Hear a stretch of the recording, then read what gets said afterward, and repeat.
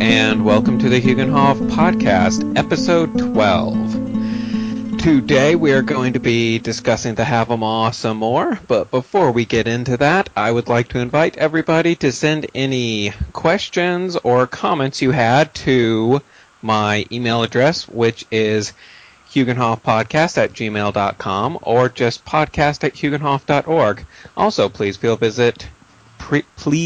free to visit my website at www.hugenhof.org. That's HUGINHOF.org. Today, to help me understand the Havamaw, I have Lore once again. Lore, how are you doing? I'm doing fine, sir. Let's have a good show. Okay, well, we'll do our best. No promises. Might be horrible.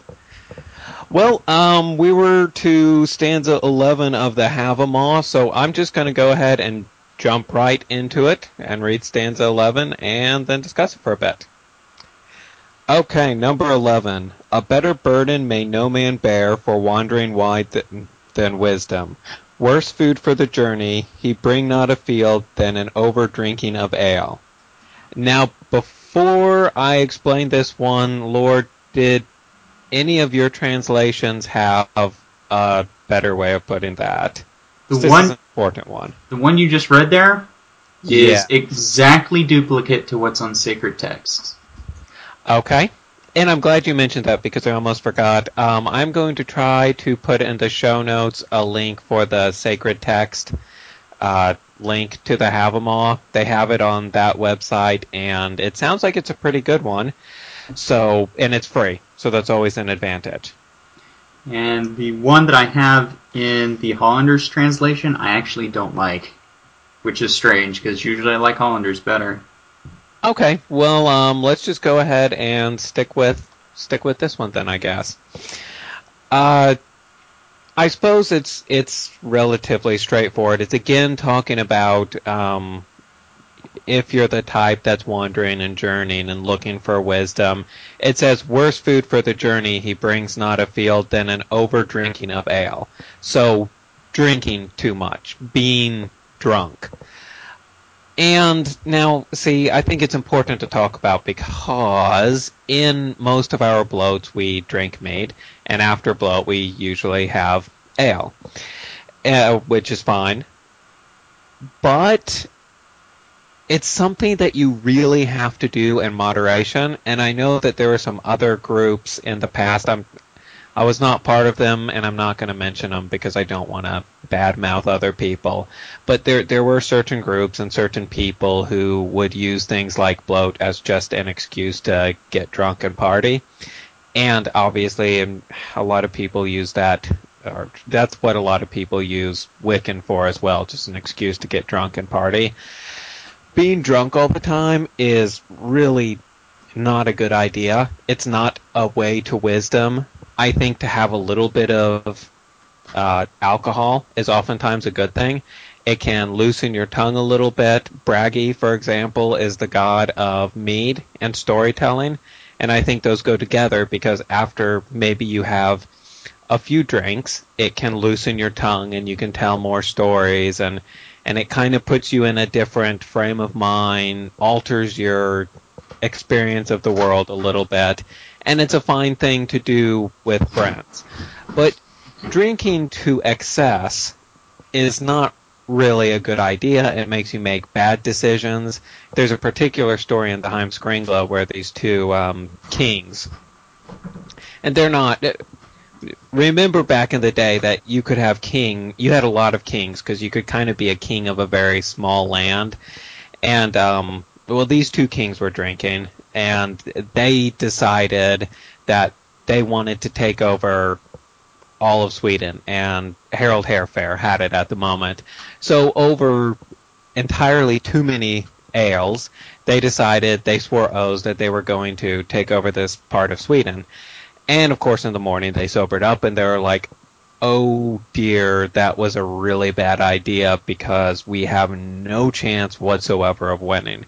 But they had sworn sacred oaths that they would do this. So, to honor their oaths, which they kind of had to do, they tried to take over Sweden, and they were very summarily killed.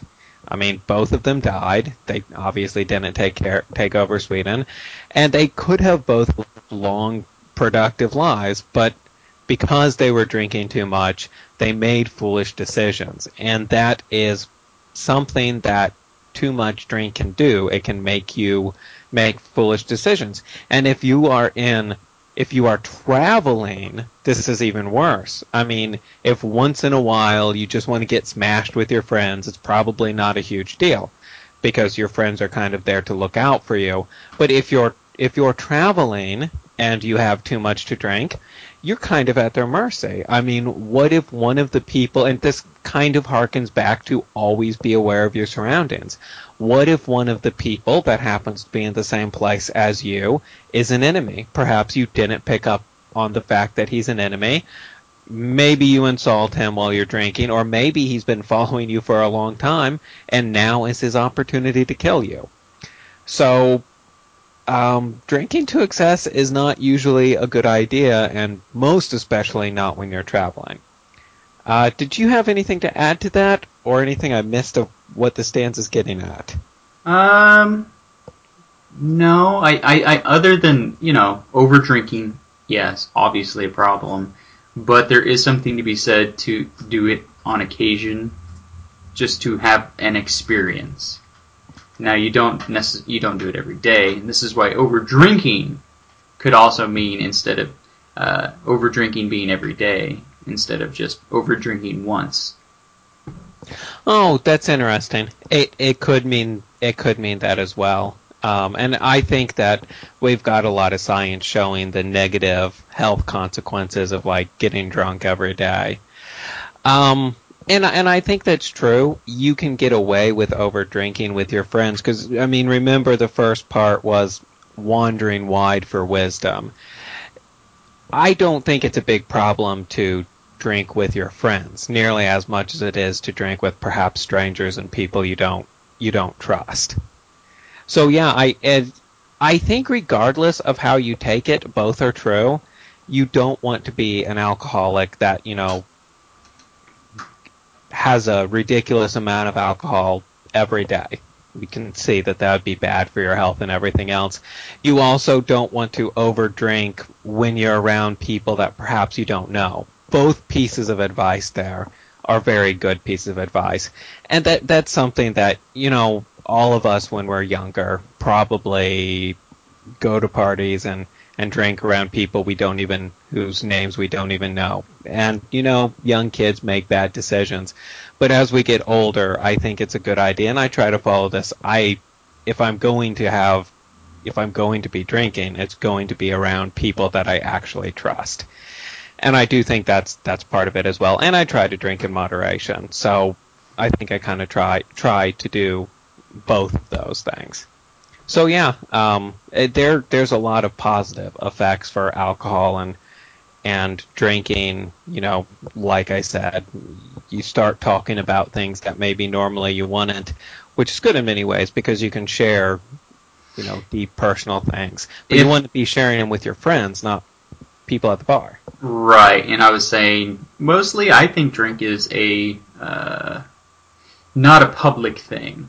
Drink is a group of friend thing. Or the solitary drinker can be a bad thing, but there are positive things you can do by yourself. But over drinking is always bad, for the solitary especially. Mm-hmm. Yeah, I think so. And I think there is a theme that we really saw in the Valsapa when we did that study, the idea of balance and everything ultimately needing to be in balance. Drinking is not some exception to this rule. You shouldn't never have a drink in your life, and you shouldn't be an alcoholic. You need to, once again, find a balance. Like everything else in life, you need to find a balance and do things in moderation. And I kind of think that's what this is getting at.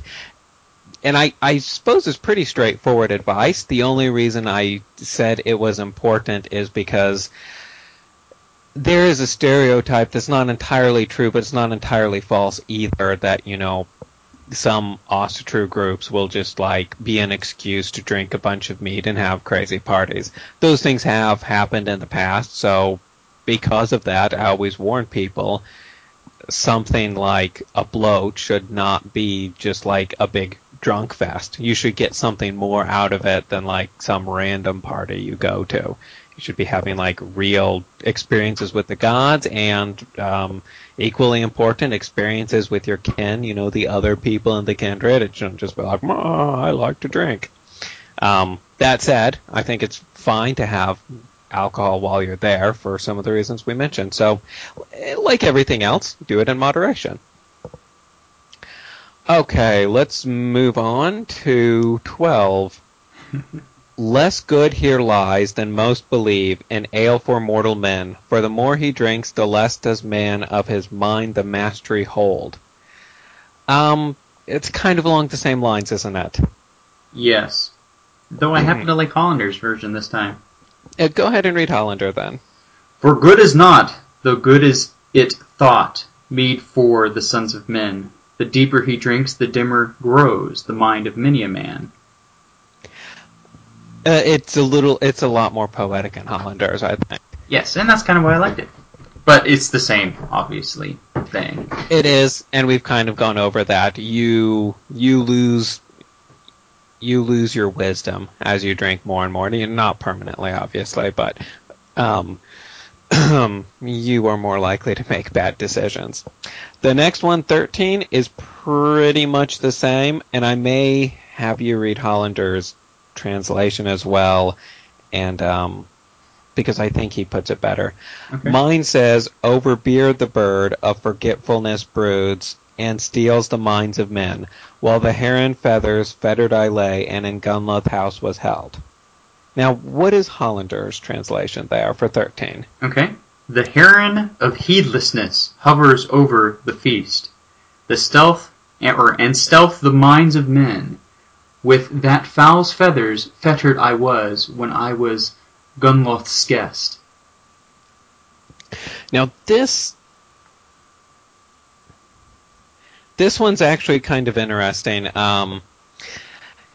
Again, it's getting at the same thing. Don't be drunk because it's not going to help you. You're going to make some bad decisions. But this very end part, fettered I lay and in Gunloth's house was held. So that seems to be saying that Odin, in this case, was drunk when he was in Gunloth's house. But Gunloth, Gunloth is a giantess which had the poetic mead that Odin took. But he wasn't drunk when he was in her house, as far as I remember. And do you have a note on that one, yes. in Hollander? Can you read that? Let's see. It says 13... Wait. It's 11. 11. The reference seems to be when Odin adventures with Gunloth, in whose cave, however, he by no means loses the power of his mind. That is the only note it says. So, I'm not sure what's going on here. Well, see... Maybe he's replacing I, as in himself, as in he was aware of others that were fettered by the bird of forgetfulness. Perhaps. Because I don't have the original text, and nor can I translate from the original. Right.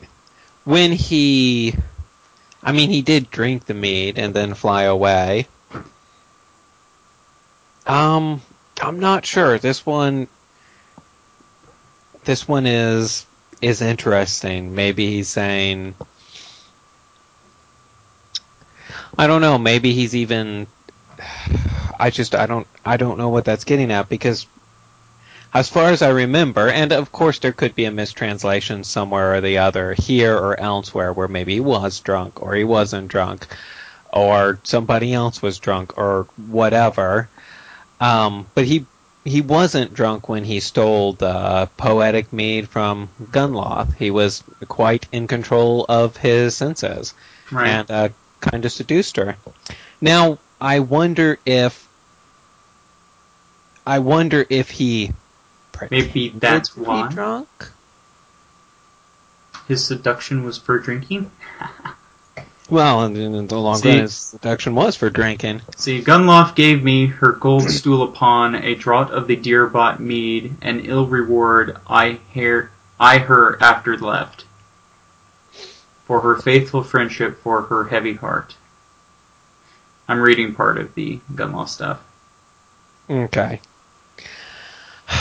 And I suppose, I don't know if there's something deeper to that or not. I've been thinking about it, and I don't know. Now, okay, because he goes to Gunloth, and she gives him the mead, and like Lore just read, Odin drinks the mead, and then I think he turns into an eagle, and then he flies away. So, I mean, if you're reading this, it's saying the bird over beer, the bird of forgetfulness, and all of this. That is obviously alcohol in this situation. And then it says fettered I lay, and in Gunloth house was held. He does drink a bunch of the mead, which in this case would be the forgetfulness, the bird of forgetfulness, and then he has to fly away, and he is actually weighed down from all the extra mead when he's trying to escape, and it does slow him down.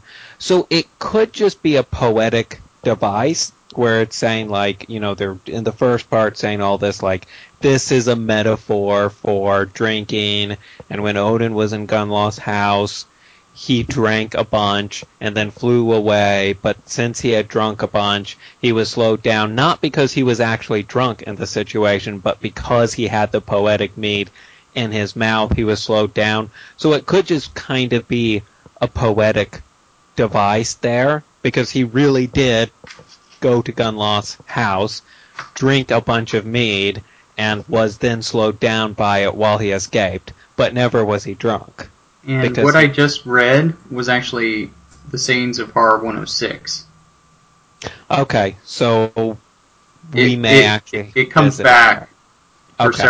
several parts later on. We'll kind of keep that in the back of our minds, I suppose.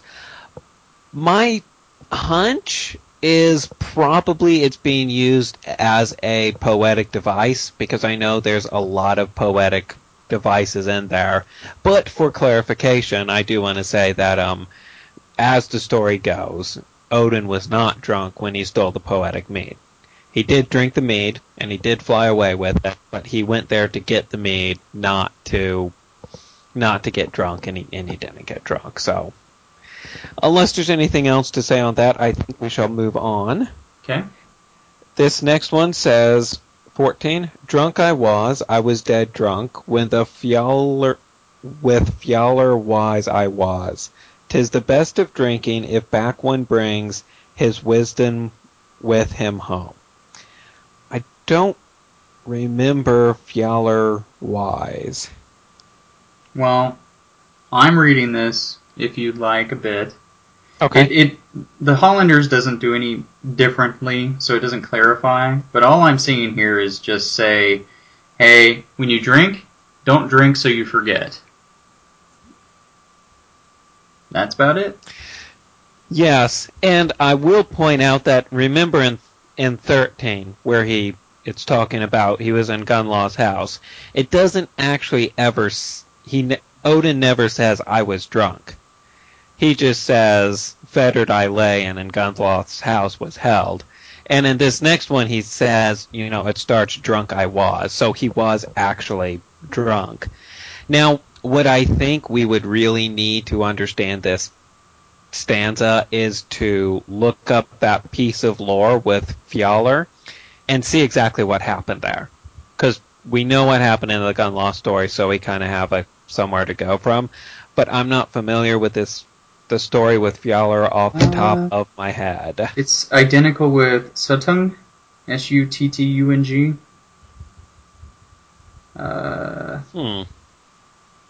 And it's also apparently in the Volsapa. Stanza 41, which is, His harp striking on hill, there sat... No? Oh, wait, there sat gladsome Egther, who guards the ogress. Over her gaily, in the gallows tree, crowed the fair red cock, which is Fjalar height. Oh, just more references to Fjalar. So it may be we don't have a whole lot left about Fjalar. And I would assume by this, since he came home alive, it was probably a friend of the god, and a friend of the gods. That could be another thing that it's getting at, to drinking with friends type of thing. Because you do have the juxtaposition. Gunloth was not a friend of the gods, so if Fjalar was, it would be a nice juxtaposition. It's like, okay, in this situation, when you're with an enemy, you might take their mead for some reason, but don't get drunk off of it, save it for later. And then in this situation, it's okay to get drunk. It's hard to say that without the reference of Fjalar, though. So, well, we may have to do more research and return on that one at some point in time. Or, anybody listening, look up Fjalar and see what you can find and see what you think about it. But the last part is important. If back one brings his wisdom with him home. So now, what did you say you thought that meant?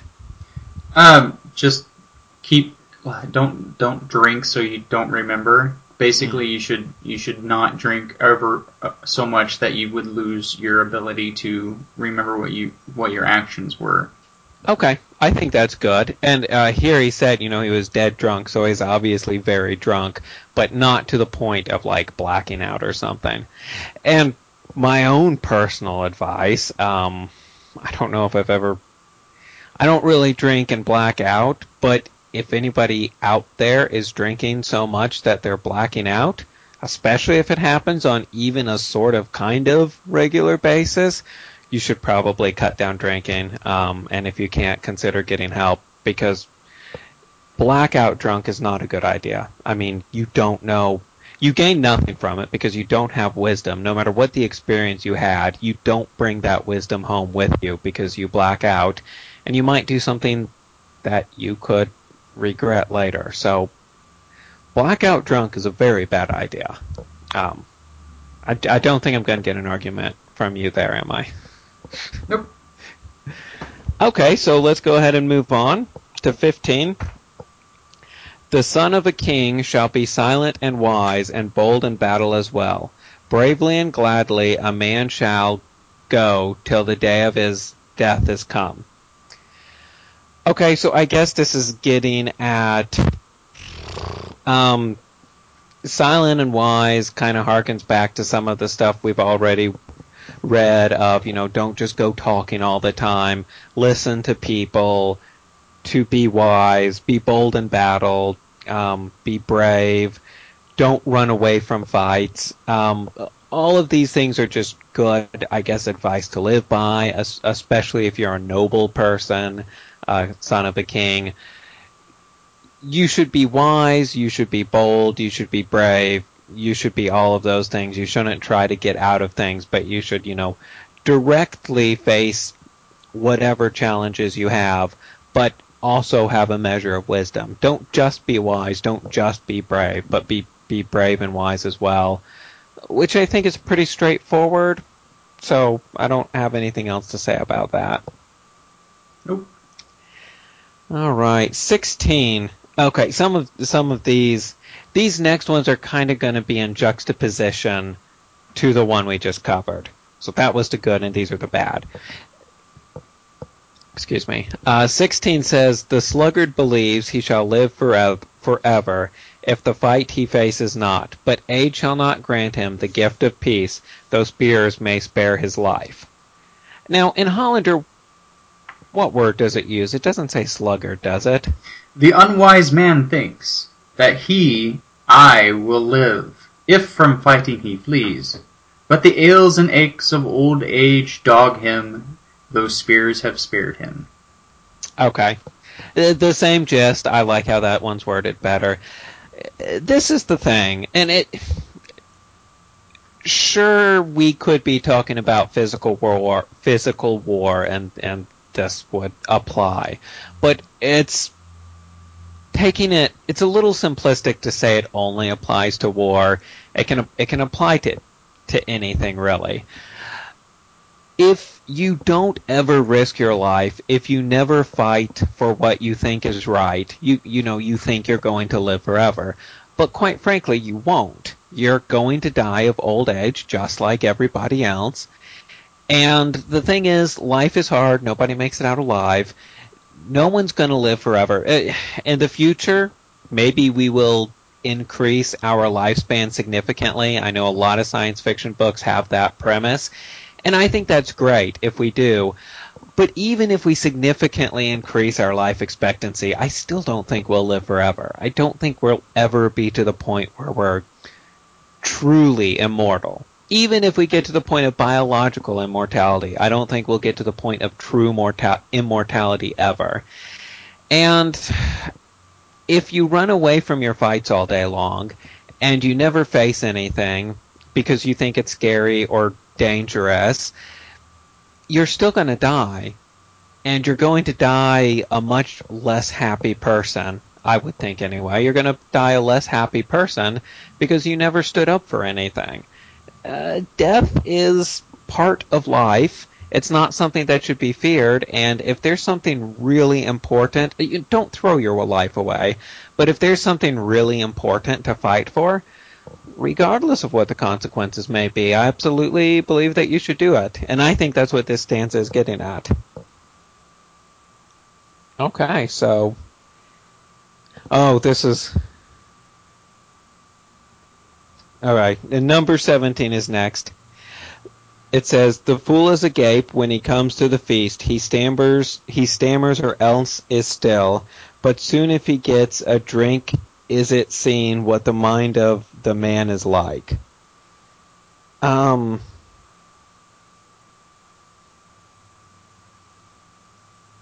So basically, drinking can lead you to actually prove that you're stupid?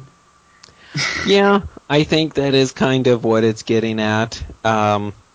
Again, if you're a foolish person, you probably shouldn't. You have even more reason to not drink. Now, as a side note, I just came across a note in my book which says...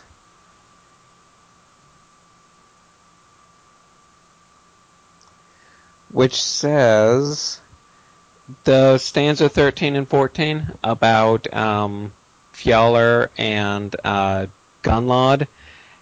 This one says they seem to have been inserted as illustrative.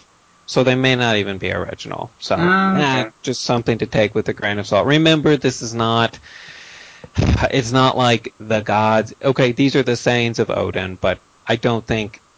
Lore and myself don't believe that Odin actually wrote them and gave them to us. So everything in here is suspect. It could have been added later. It may not be true. It's not sacred lore. It's just something for us to read that gets us starting to think about how to approach and understand the gods better. Yep. Okay, so I'm going to move on to number 18. "He alone is aware who has wandered wide and far abroad has fared, how great a mind is guided by him the wealth of wisdom has." So I suppose that's talking about some of the advantages of traveling abroad and just traveling a lot in general. There is a lot of wisdom in doing that you gain. Here's the thing, though. It says only he is aware. So is this a cautionary to state that you never show all your wisdom as well? It could be. It could be. That's actually a good point. It says he alone is aware. Actually, I think you're right, but I think it may be a double... it's got a double meaning, both being true. If you're a traveler, don't show all your wisdom, which I think we've heard things earlier in the Have 'em All getting at that point. And also remember, if you run into a traveler, that only he is aware of everything that he's seen. So don't necessarily think that a traveler you run into is going to tell you everything of importance. And it could, this is more of a stretch, but I don't think an unreasonable one, be getting at the fact that knowledge is experiential. He alone is aware. Only the traveler who has done the traveling is aware of the wisdom that comes with it, because experience can't be taught or passed down in books. Only the person who had the experience is capable of really understanding that experience. All of those things I think are actually the case. So, and it does kind of give us something to think about. Are we traveling ourselves? And I don't mean you need to go to Germany for your vacation, or I don't know, the Congo for your vacation. But sometimes I think that there's a lot of wisdom in, just simply visiting different places and seeing different cultures, however you may decide to do that. You can learn a lot, and actually it's a lot easier now than it used to be, because we have the internet and TV and other things that can give us a taste of different cultures. But I think that just having new experiences does make us more wise, and it is something we should try to do. Okay, number 19. Shun not the mead, but drink in measure. Speak to the point, or be still. For rudeness none shall rightly blame thee, if soon thy bed thou seekest. So, I guess what this is saying, okay, so shun not the mead. Don't be antisocial or rude or anything like that. Okay, the second part I'm not sure what it's saying. Well, shall I read the Hollanders one? Yes, if it's better. Yes. I think it is. 19. The cup spurn not, yet be sparing withal. Say what is needful or not, for ill breeding upbraids thee no man, if soon thou goest to sleep. I guess this kind of getting at moderation again, then. It is getting at, I think, you are being a guest. But don't spurn the cup. If you are given something, take it, but be sparing. Right. Say what is needful, or don't say anything. Mm-hmm. For, ill breeding, as in, being polite society, kind of. Right. Upbraids thee no man. Makes you no friend of anyone, if thou goest to sleep. Again, another reason for moderation, too.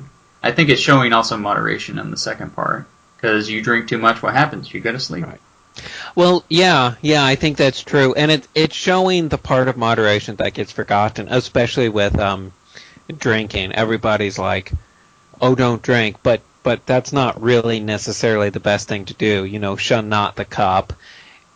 Do drink, when you're offered, just not to excess. And the same thing with food. If I were to have a guest come to now if somebody didn't drink it, like, well, maybe they're recovering alcoholic. I don't know their story. But if someone were to come to my house and I was like, to a bloat, especially, I was like, oh, and here's the meal, and they were like, oh no, I don't want to eat any of that. Maybe they were trying to be nice, but that's not really very polite. It kind of makes you feel like you did all this work of preparing a meal for nothing. And there's a certain thing about food and drink that bring people together. So I don't think the point, and especially with these last stanzas, of saying, cautioning what too much drink will do, the negative effects. This is kind of bringing it the other way and saying, okay, we've told you, don't go crazy, but on the other hand, don't completely avoid drink altogether either. It needs to be a moderation. And moderation and abstinence are not the same thing. You need to do everything in moderation to really be a good guest. And yeah, I think that's what that's getting at. Moving on to 20. The greedy man, if his mind be vague, will eat till sick he is. The vulgar man, when among the wise, to scorn by his belly is brought. Now, this one, we're moving away from the drink and towards the food. This, I really, well, this, actually, you know what? I'm going to read the next stanza as well, because they're very much along the same lines. The next stanza, 21, is one of my favorite stanzas in the Havamal. I just really like it. The herds know well when home they shall fare, and then from the grass they go. But the foolish man, his belly's measure shall never know aright. This is saying don't overeat, and you know a lot of people do, and at a feast, sure, but especially in day-to-day life, don't just eat and eat and eat until you feel sick from all the eating that you've done. Again, you need to do everything in moderation, and it seems like in America we do have a pretty big problem with obesity, and we can see, just like drinking too much, we can see that there's a lot of negative health consequences to it. So now it makes it complicated because we're obsessed with people being like stick figures in America too, so it's a fine line for us to walk. But nonetheless, just don't eat too much. Don't eat until you're sick. That is a bad idea. Did you have anything else to add on those two, Lore? No, but I do want to read Hollander's version of 21. Okay, go ahead. The herd do know when home they shall, and gang from the grass to their stalls. But the unwise man will not ever learn how much his maw will hold. I like the word maw. Yeah. Hollander's is much more poetic, but it does get across the same point. It's just like, know when to stop. With everything, just know when to stop. I'm going to move on to 22. A paltry man and poor of mind at all things ever mocks, for never he knows what he ought to know, that he is not free from faults. And I actually really like this stanza again. This is another one of my favorites. There are so many people who just make fun of everything, and they talk about how everybody's horrible and everyone's stupid and blah, blah, blah. But the thing is, you're probably not free of faults yourself. So don't go around telling everybody that they're dumb, because it really doesn't make you look good, and I think people start looking for the faults in you when you do that. You shouldn't have to tear other people down to build yourself up. Certainly you should be proud of yourself, even if you do have faults, but there's no need to tear other people down. Alright, I'm going to move to 23. The witless man is awake all night, thinking of many things. Careworn he is when the morning comes, and his woe is just as it was. This is probably the one that relates to me the most, because I do have this problem. Lore, would you mind reading 23 from Hollander? I think he does a better job. Okay. The unwise man waketh all night, thinking of this and that, tosses sleepless, and is tired at morn, nor lighter for that his load.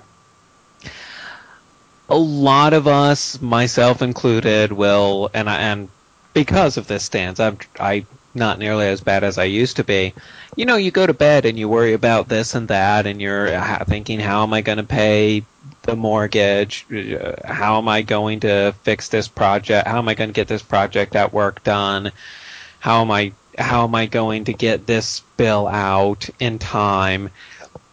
And you just think about that, and you make these plans, and you try to figure out how to do it, and you just toss and turn all night.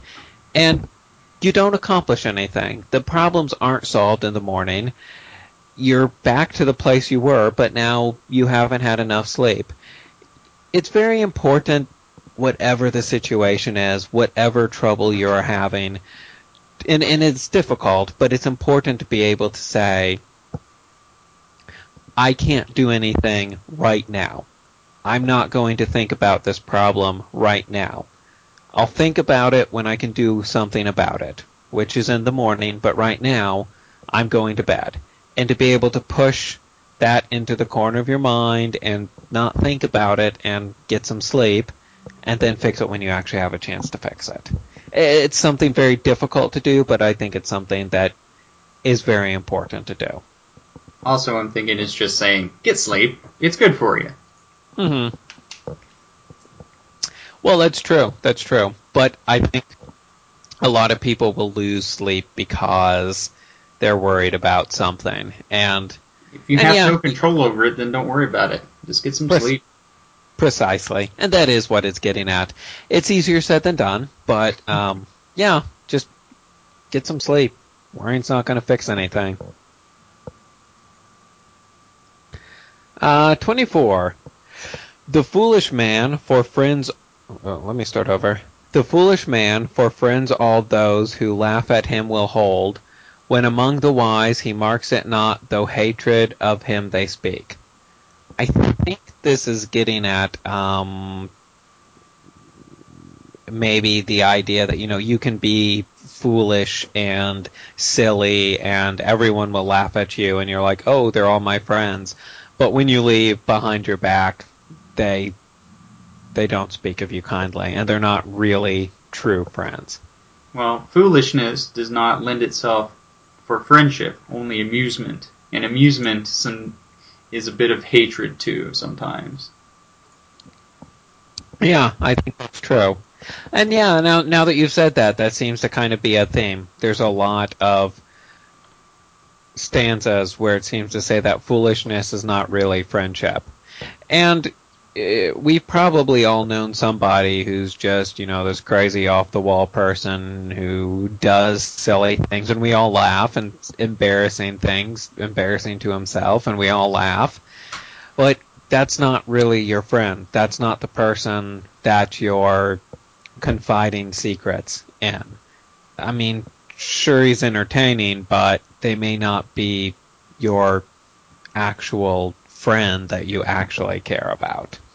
So yeah, just don't fall into that trap. Just because people are laughing at you doesn't mean they like you. True. 25. That's a good place to stop. Okay, I'm going to read 25, and then we'll just have some closing remarks, and we'll be done with the podcast today. So it may be a tad shorter, but not by much. 25. The foolish man, for friends all those who laugh at him will hold, but the truth when he comes to the council he learns that few in his favor will speak. So this is just expanding on the one that we just read. The foolish man, everyone will laugh at him and he thinks he has friends, but when he goes to the thing, that's what they called kind of the law assembly that they had where you could sue for certain things and press cases. And what you'd have to do if you were suing somebody else because they had wronged you or whatever, you would have to have people support your case, and then he'd have people support his case, and then they'd have a judgment on who was right. Anyway, you need people to put their reputation on the line for you. And the foolish man who doesn't have close friends, the person we just talked about, would get there and nobody's willing to put their reputation on the line. No one's willing to help them go out of their way to help the foolish man. And that's part of why you need friends, because sometimes you really need people to be there for you and help you out. And you won't have that if you're just the clown. So. Agreed. Okay. Let me see what else I want to say. I can't. I suppose I shouldn't be obsessed about this being exactly an hour. I'm only 15 minutes off. But, I always am. And it's not like people are paying, so. Okay, so we made it to 25 today. So next month we will start on stanza 26. Lord, did you have anything you wanted to add before we leave? If you have found something that you like from what we've said and you need to learn more, there are sites everywhere all over the internet where you can go delving deeply into the lore for each stanza. Like we said, we don't know exactly if, what was it? Yali, I think. 13 and 12? Yeah. 13 and 14. 13 and 14, we're not sure if those actually existed before, but you can still find them on sacredtext.com. If you just go into Google and you type in sacred text and then the have them all, you can find it there. It's very easy. And that's about it. Okay. I would agree with that. There are a lot of places that you can look for different pieces of lore, and there are a lot of theories out there too that sometimes linguists will get into and say this is related to this and this means that, and we think this stanza was added later because the poetry was slightly different.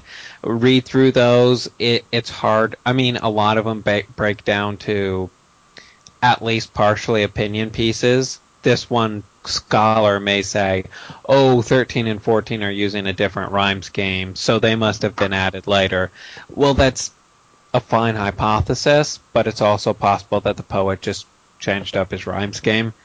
My advice with the real deep language stuff like that is read it, see what makes sense, sort of make an informed decision on your own, but don't take anything literally.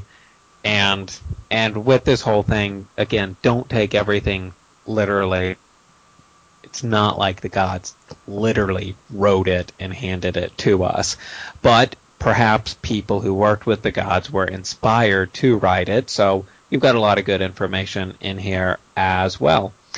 I also wanted to say if anybody wants to give me an email, I would appreciate that. And you can email me at podcast@hugenhof.org or hugenhofpodcast@gmail.com.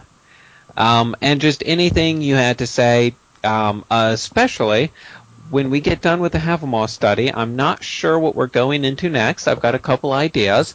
But if you had any ideas, something you would like us to cover, send those in now so we can do a little bit of a preparation and maybe work on those.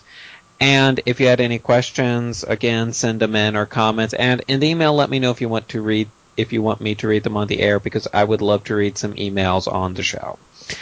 All right, I think that's about it for this week. So everybody, thank you for listening, and we will see you next month. For a hail. Rahel.